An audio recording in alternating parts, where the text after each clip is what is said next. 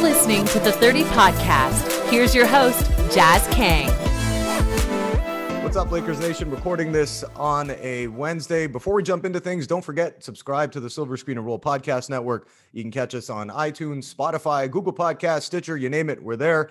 And of course, check out silverscreenandroll.com for all your Lakers needs. Joining me back in the hot seat with me today after a couple of weeks off, Sabrina Merchant. Sabrina, what is going on?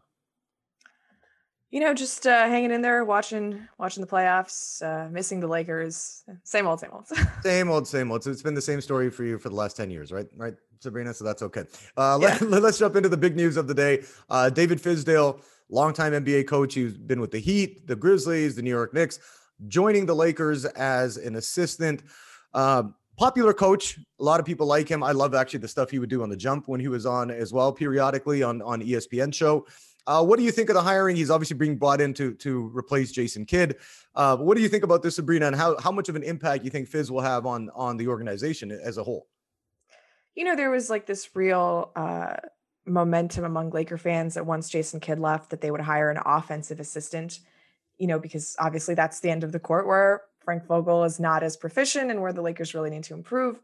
And I think we kind of misunderstand like how coaching staffs work. Like, I don't know what Jason Kidd did. I assume that he and Hollins and Phil Handy had like division of labor and they all focused on different opponents at different times. Like, I know they mentioned that Jason Kidd would get the scout for like the Bucks because he had coached there previously, or Lionel Hollins would get the Grizzlies because he'd been there previously. So like, I know that there was like a lot of like, oh, we need to get like a big offensive guy like Terry Stotts or something. And I just don't think that's how the Lakers coaching staff works. So to me, it's just, hey, they got David Fizdale, who LeBron likes a lot, which is step one. That's a good thing. He's a California guy, you know, went to school in San Diego, born in LA. I'm sure that he's really happy to be back with the Lakers, which is always a good thing. And, you know, this is a very Los Angeles Lakers thing to hire a big name guy because Fizdale has been a head coach before, right? He's not some guy who's made the assistant rounds. He's been a head coach at two separate stops. He was an assistant on the Heatles, right? Like not just any ordinary Miami team, like the LeBron James-led Miami Heat team. So it's very in line with the Lakers to make like this kind of splashy hire. I do think that other teams were trying to get Fizdale, so that's kind of cool that he decided to come to the Lakers as opposed to, you know, potentially a lead assistant role like with Indiana or something like that. I don't know if he's going to be the lead assistant. That hasn't been specified yet, but to me, it's all just like, hey, LeBron likes the guy. We brought him in. I don't really know what kind of a coach he is, but I have some questions. I'm going to let you talk first, though, because I could go for like another 10 minutes. Jazz, No, please. No, I mean, I you know what? I like the hire. I think anytime you could bring in a seasoned veteran and a guy who has a rapport with LeBron from the days in Miami, I think it's a good move for them. And again, I also look at this as it being interesting because, and I'm going back now, 2 seasons, and when Frank Vogel was originally hired, the presumption was, okay, Jason Kidd's going to be looking over his shoulder the entire time. And so Vogel, you know, things got off to a pretty good start and the Lakers were dominating, you know, leading up to the pandemic shutdown. So I think that quieted any rumors of that. But I do wanted to get your opinion on this. If you're looking at like Frank Vogel, obviously now he's a championship head coach, right? Which means that whenever he's done with the Lakers or if he's let go or he resigns at some point in the future, he's going to get another job right away. But working for a team like the Lakers, how much leeway do you think Frank Vogel has because he won that championship? Like, and I'm not saying that they hired Fizdale. I'm not saying he's on the hot seat. I'm not saying anything like that at all. But I'm also looking at, okay, let's just say the Lakers fizzle out next season. Is Vogel bought back in for the, you know, the 2022, 2023 campaign, or is he still going to be on a shorter leash? Because let's be honest, he wasn't a big name hire. He wasn't even their first choice to be hired. But it's like their third or fourth. Yeah, and like winning a championship. And now again, you got a guy like Fizdale on the staff who you know, has a bigger personality, I would certainly say, than Frank Vogel. But if you're looking at this, like, what do you think of Vogel's time with the team? Like is he going to be somebody who's like, when he wants to leave, he can leave? Has he earned that right? Or again, one bad season next year, and would the Lakers look at moving on hypothetically? You know, we've heard that they're in talks with extending Vogel, so I assume that they have some confidence in his ability to lead the Lakers going forward. AD seems to like him, LeBron likes him, so that's obviously a good thing to have in your corner. I don't think that he has like, you know, Phil Jackson level of credibility here, where when he wants to walk away, he can walk away and they're not going to do anything before that. I do believe that he has to prove himself, and another season of being the 7th seed in the Western Conference probably isn't going to cut it.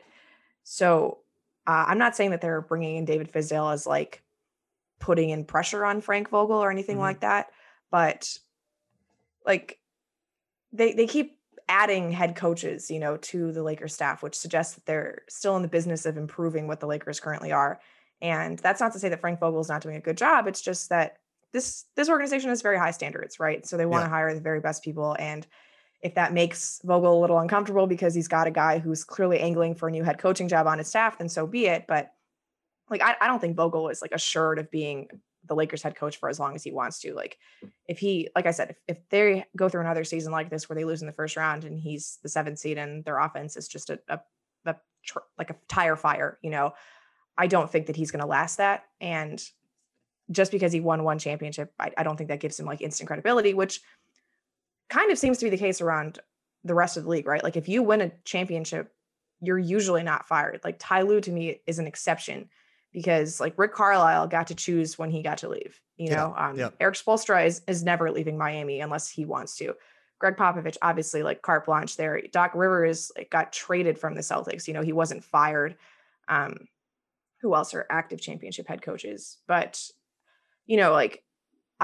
around the league, I would think that when you win a title, you sort of have carte blanche to just be whatever you want for the rest of your career and you get to choose when you leave. I don't think the Lakers operate that way. So my gut says that they like Frank Vogel. They obviously want to have him around because he's done very good things since he's got to the Lakers, but they're not going to tolerate like seasons of not being competitive, Oh yeah. Especially and I don't see Fizdale as the guy to like be the next head coach. I just see it as like, hey, we had an opening. Let's get the guy who we thought was really good on the market. And for, whatever I know about Fizdale, like he was reportedly one of the guys who helped push pace and space in that Miami roster, when they had Wade and LeBron and Bosh, which obviously was a very big thing in terms of helping that team unlock its best potential. He tried to get the Grizzlies to modernize when he was the head coach there, when he notably was the head coach of one Marc Gasol, and they did not get along. And he tried to bench Marc Gasol, then got fired the next day. And apparently the two of them have reconciled. And Marc said that like he's a better player for having gone through that experience of being coached by Fizdale. I'm a little wary about what that suggests going forward, because obviously the Lakers have not exactly made things easy for Marc Gasol in this organization. But, there's things to like about Fizdale. I tend to just ignore whatever happens to anyone's career when they go to the Knicks just because it's the Knicks. So if we're just looking at his Memphis and Miami tenures, yeah, this is absolutely a guy that the Lakers should have targeted. And he's arguably more successful than Jason Kidd was as a coach when they hired him as their assistant. Yeah. I thought Jason Kidd was a disaster of a head coach. Other than that, when he took the Nets, I think, to the playoffs once, and his stop in Milwaukee too. He wasn't good, but now he's going to be running the Dallas ship. I'm interested to see how that works out with Luka too. Oh yeah. I think that, again, I don't look at Jason Kidd. I look at Jason Kidd as one of the top 5, point guards I've ever seen in my day. You know what I mean? And I'm an old ass, so I mean, I've seen a lot of them play, and I love what he brings, but I just don't know about him as a head coach. And it's not often you see former players at that level turn into great head coaches, right? We've seen, you want to go back, Magic Johnson wasn't a very good head coach when he was with the Lakers, and you're looking at some of these guys who get brought up. So that's one thing I'm interested in seeing, but I'm with you on Fizdale. I just think that it's going to be a supportive hire. They wanted to bring in someone who's a seasoned veteran, who's been around the game, and I think they got a good one in him. Let's jump into a couple of other things, including the Dennis Schroder news. We'll do that after a short break. All right, and we're back. We discussed the Fizdale hiring before the break. Now let's get into what the latest report is. You can check this article out. Christian did it on silverscreenandroll.com. Dennis Schroder reportedly looking for somewhere in the 100 to 120 million in free agency, looking at north of $20 million. Of course, you're looking back, just a few months ago, Schroder had turned down that 4-year, $84 million extension. What do you make of this? And do you think the Lakers are going to be prepared to give him that amount? Schroder is obviously a very confident individual. That is one thing that just emanates from his being at all times in terms of the way he plays on the court, in terms of the way he conducts himself off the court. The guy has got a very healthy ego. So for him to put out that he's looking for this kind of money is not surprising whatsoever. Like when you feel like you're a great point guard and you were playing well next to LeBron James and Anthony Davis, like you obviously want to set your value high and, you know, you don't want to lowball yourself in any circumstances, but there are no circumstances where the Lakers are going to pay him this kind of money. And I would be shocked. I'd be 100% shocked if the Lakers gave him more than the 84 million that they offered him in that extension, because for one, like where is his market coming from? Like, what team in the NBA needs a point guard, has this kind of money to pay Dennis Schroder?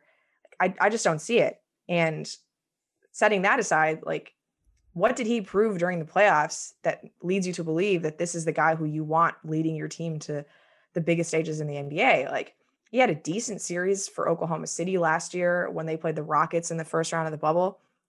He wasn't very good for the Lakers at the end of the season. And granted, you know, he was dealing with COVID or not COVID, depending on the way you interpret Dennis Schroeder's comments. But he was bad to end the regular season. He was bad in the playoffs. The Lakers needed him to be better, and he wasn't. And for him to come off of that performance and demand this kind of money is like hilarious, first of all. And I don't think there's any reason for the Lakers to have to pay him this kind of money because I just don't see where his market is. Yeah, and you know, he played himself out of a big contract. I look at the way he was in that series against Phoenix. He was brutal, right? I mean, and it wasn't effective throughout most of it. And you're looking at this like, dude, am I going to give this guy $20 million, or do I want to look somewhere down the line and say, hey, I can get a cheaper option, or get two players for the price of one that might have a bigger impact on what we're seeing with that than Schroeder could have. And I think for me, you know, and you're looking at some of the teams that might have some cap space coming up this summer, you know, that are projected to have enough, you know, space to get them. Some team might overpay, right? You're looking at this and saying, okay, you're looking at projected total cap space. Like, do the Knicks want him? Like, that's the only place I could see really ponying up a big contract for Schroeder, because otherwise, like, OKC's not going to pay for him, right? Dallas is going to re-sign Tim Hardaway Jr. or get somebody else bigger. Like, yeah. Miami's got their own free agent plans. They're not going to give him a long-term deal. Like, so does he want to go to like Cleveland or Toronto or Charlotte? Like, unless the Knicks screw this up, I just don't see where his money's coming from. Yeah, and that's I think that's what the Lakers have to put him at this position. If you're saying, hey, dude, if you think you're worth $120 million contract, by all means, go ahead and sign it with Cleveland. Good luck to you. You'll be in basketball purgatory for the next 5 or 6 years. See you later. And I think that's what they have to approach this with, is like, look, either you could play with two of the best 5 players in the NBA, and LeBron James and Anthony Davis, and we're going to give you a little bit of taking a little bit of money away from you, and you get to live in Los Angeles, and obviously, you know, you're going to be under the bright lights at the Staples Center, or you can go to Cleveland. You can go, you know, sign a deal with the Charlotte Hornets, and good luck to you. And I think that's where the Lakers and Rob Pelinka have to be smart about approaching these negotiations. Sure, they wanted to bring him in, and I think they had higher expectations for him. But if you're looking at some of the, you know, these guys might not necessarily be point guards, but if you're looking at what the Lakers will have with the mid-level exception, you can get a guy like PJ Tucker, hopefully, or a guy like Nick Batum. And you know what I mean? And you can bring in these other guys who are going to be cheaper, still effective players, maybe not for more than 1 year, but that's going to be a better financial option for you looking forward, rather than committing so much to Dennis Schroeder. Yeah, I mean, I thought the 4 years, 84 million was an overpay, but it was the kind of thing that you have to do just because, you know, the Lakers are capped out and they don't have a lot of avenues to improve their team. And at the time they offered him the extension, that starting lineup with Schroeder was going gangbusters, and he was proving that he was not only good in the starting lineup, but also good in the closing lineup. And I do believe if we look at Schroeder's season before the last trip into the health and safety protocols, there's a reason why the Lakers would want to pay him $80 million. I still think it's an overpay. Like, he's obviously coming off a contract that paid him $470. So he's looking for a raise because he feels like he's in the prime of his career. So that kind of seems like the middle ground where you'd want to meet. But for him to go into like, 9 figures with this $100 million deal, like that's absurd to me. And I understand that you have to set the market high so that when people come in lower, like there's room to negotiate, but you can't just be ridiculous like this. And I think that this is a ridiculous number. And I don't see like what his agents saw in the NBA market that suggests to him that he could get that kind of valuation from any team. Do you think that this is just something, I mean, posturing leading up to whenever the season does end, and you know, we're officially getting into the NBA offseason? Do you think this is just posturing by his agent and looking at it and saying, hey, you know, we want $20 million a year, even if it's an unrealistic, thing that's not going to happen. And because I'm looking at this too, and I wouldn't commit that money to Schroder. And again, we don't know what the hell is going to happen this offseason, but even a guy like Kyle Lowry, you know what I mean? He's 35 years old. He's made a ton of money in his career. If you look at him and say, hey, dude, you want to win a championship and play with LeBron? And, let's not get it twisted. I'm sure NBA teams have some hush hush wink wink deals that they make on the side too.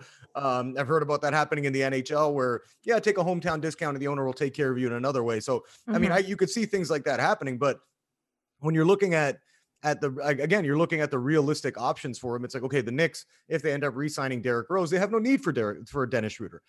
San Antonio Spurs, I don't think they're going to give up that kind of money to bring in Schroder. So again, you're looking at his options being limited. I think like you said, give him an offer in the 4-year. You said 4-year 84 was overpaid. Give him 4 years, 80 million or 4 years, 72 million or around there, and say, hey, dude, you want to take it? Take it. If not, you can leave it and see you later, and we'll find your replacement. Do you think that's something that they will do? And I'll ask you this right now: on a scale of 0 to 100, what do you think the percentage is that Schroder is likely back with the Lakers? So I don't think the Lakers can go lower than that initial extension offer, just because it's bad business, and like I could easily see Schroder being one of those kind of guys that gets offended by that kind of offer. And as much as I don't like the 484, like it's just this bird rights trap, right? Like when you have the guy and you don't have a way of replacing him, you have to overpay a little. And again, it's a lot, but there was a version of Schroder that looked worthy of playing next to our best guys. So I could see them settling on that number. I just don't see them going any higher than that. And because I don't see Dennis Schroder finding the kind of money that he wants elsewhere, even though his agent, I believe, is Alex Saratzis, who also represents Giannis and Bam and has signed some pretty big contracts over the last year. I just don't think that's happening for Schroder. I still think it's like an 80% chance that he comes back to the Lakers because there's just not a good way of finding a replacement. Okay. So you're confident that he'll be back. Very confident, not just confident, very confident. Okay, let's jump into this to wrap up. The NBA playoffs going on.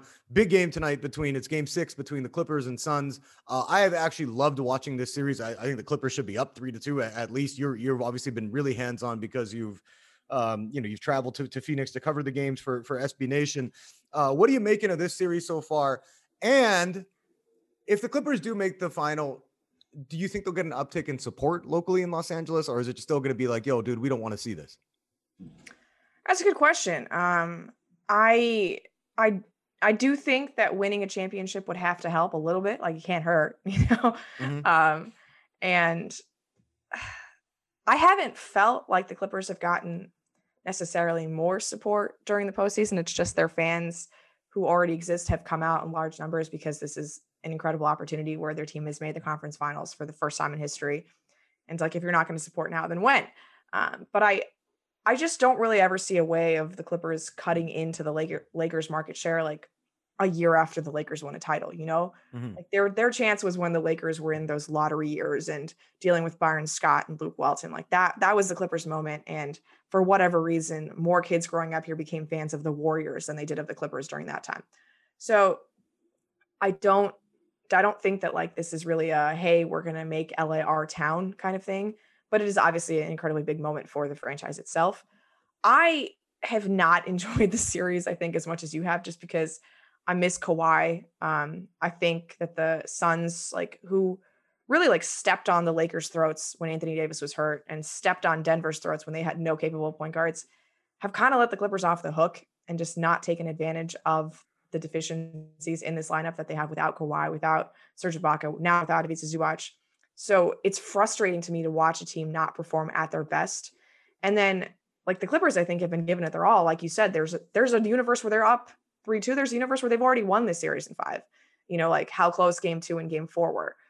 And so that's impressive to watch. I just miss watching teams at full strength. And I've been having this problem throughout the playoffs where like the one team that was at full strength, the Bucks, were just like playing with their food and, messing around against the Hawks. And now they've lost Giannis, and the Hawks, who like were a fine team during the regular season. I guess if you just consider what they looked like from the Nate McMillan era onwards, they're actually much closer to the elite teams that are left in the postseason.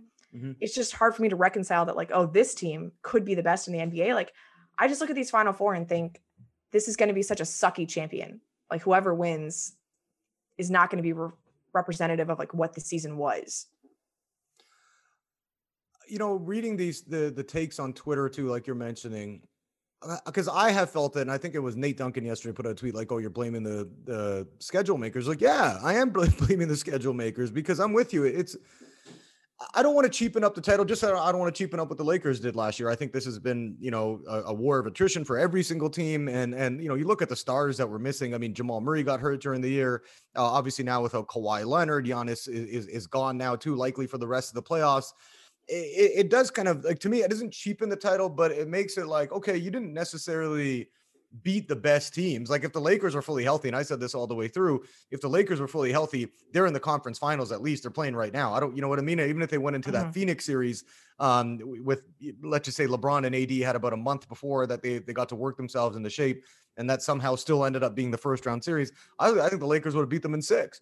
So it's like, I'm looking at this and I'm with you. I think that it's kind of it does make the championship a little bit, again, I don't want to say cheapen, but it does take away from it. Do you think the schedule makers are to blame? And do you think the NBA maybe should have done a better job of trying to space this out? Because you look at the Clippers, and I remember when I had you on last time, you were like, I was surprised to hear you say they're not going to get an extra day between games. They're like, no, they're just playing every 2 days. Like, do you think the NBA could have handled this better? Or was this like, we just want to try and rush this and get it done so we can kind of get back to normal now that we're hopefully at the end of the pandemic and just get into next season and just move forward again?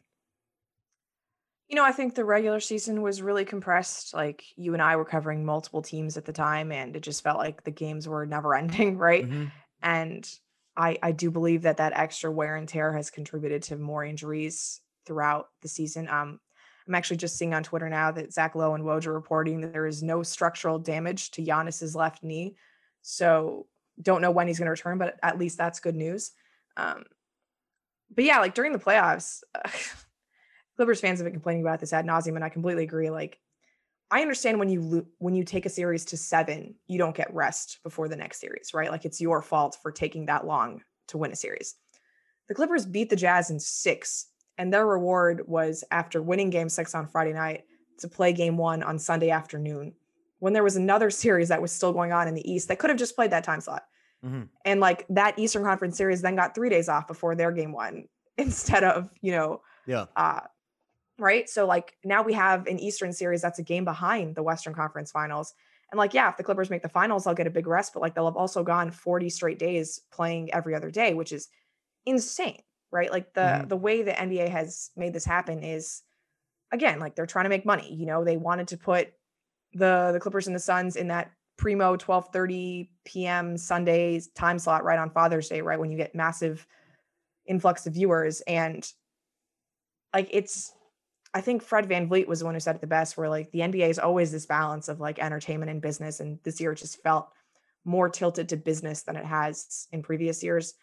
And like, I don't really know what they were supposed to do other than just like say, screw it to the TV contracts and play 50 games, instead of trying to fit in 72, because it is important that they finish before the Olympics. Like that has to happen.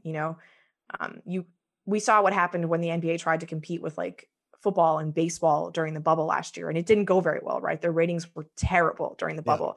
And so to try to compete against the Olympics, especially when so many of the players in the league, like it means the world to them to compete for their national teams, you couldn't have done that. Like it's physically impossible. Like I know everyone's saying, oh, but they had to finish before the Olympics. Yes, they had to finish before the Olympics. It had to happen. The only problem is that they still tried to finish a full season in that stretch, which that to me was the problem. Like that they still tried to get to 72, and like, whatever, like it is what it is. I'm just sad for like all the injuries that are probably yet to come, because I think about the year in this last decade that had the most ACL tears was not the lockout year. It was the next season. And so I just think that we've yet to see the effects of all of this wear and tear that the players are taking. And I'm just holding my breath that like this is the worst of it, because it's already pretty bad. Yeah, it's been brutal. I mean, looking at, and again, for us, it's like we cover the sport. So, we know we just got to keep on going, and whatever happens. But I think from a fan level, it is kind of, it's been disappointing like that, we talked about this a lot throughout the season involving the Lakers, that dude, these guys shouldn't have been playing that soon after, having to spend that amount of time in the bubble. And basically it's like, oh, you got to like 5 weeks, 6 weeks after you take some time off to get ready to go again. And it wasn't surprising for me to see all the injuries. And I'm with you. Hopefully there is no carryover effect to next year.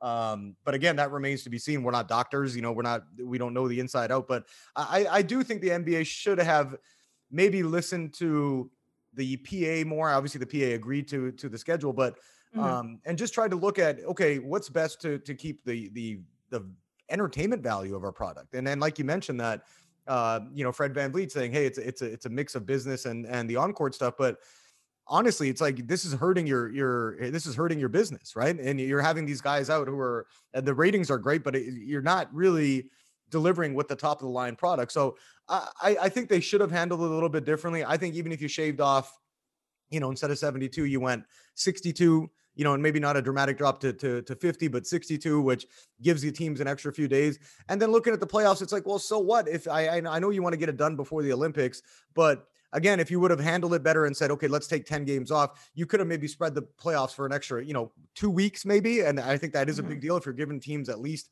one even or two. A week would have just like made a huge difference. Yeah. And I think that it wasn't handled right. But again, I think that it's been, I personally have found the basketball not super entertaining at times, but I've enjoyed the Clippers series very much. I've just been into the games, like when I'm watching them. I will ask you this before we bounce here. Who do you like in each series now? We're 2-2 in the East, 3-2 for Phoenix over the Clippers. What do you think is going to be the NBA Finals matchup? I think it's going to be Phoenix Bucks. Okay. And do you think Giannis will find a way to come back? Or hoping so? I think that's a good question. I mean, I'm picking the Bucks, assuming that he's going to come back. So yeah. Okay. Well, I will say this before we wrap up here is that I think Chris Paul is an awesome basketball player. I just do not want him to win a championship. So, that's whether it's the Clippers, the Bucks, or the Hawks. I just hope the Phoenix Suns end up losing at some point in this playoffs. Are you gonna? So if it does go to 7, you're planning on heading over to Phoenix? Yeah, that's the plan. How has it been in the arena there with all the fans packed in there? The Phoenix Suns arena is a really, really great environment. It's the loudest I've ever heard a basketball stadium. So good for them. I'm glad they're enjoying their first trip back to the playoffs in 11 years. Well, like I said, hopefully it ends sooner than later. All right, that does it for this episode. Before we wrap up, don't forget, you can subscribe to the Silver Screen and Roll Podcast Network. Anthony Irwin has a daily show coming out. We also have a rotating panel of guests that we'll be doing new episodes pretty much every day throughout the off season. And of course, check out silverscreenandroll.com. Sabrina, Christian, Harrison, going to have you covered throughout the entire off season. That does it for this episode. We'll catch up with you all next week.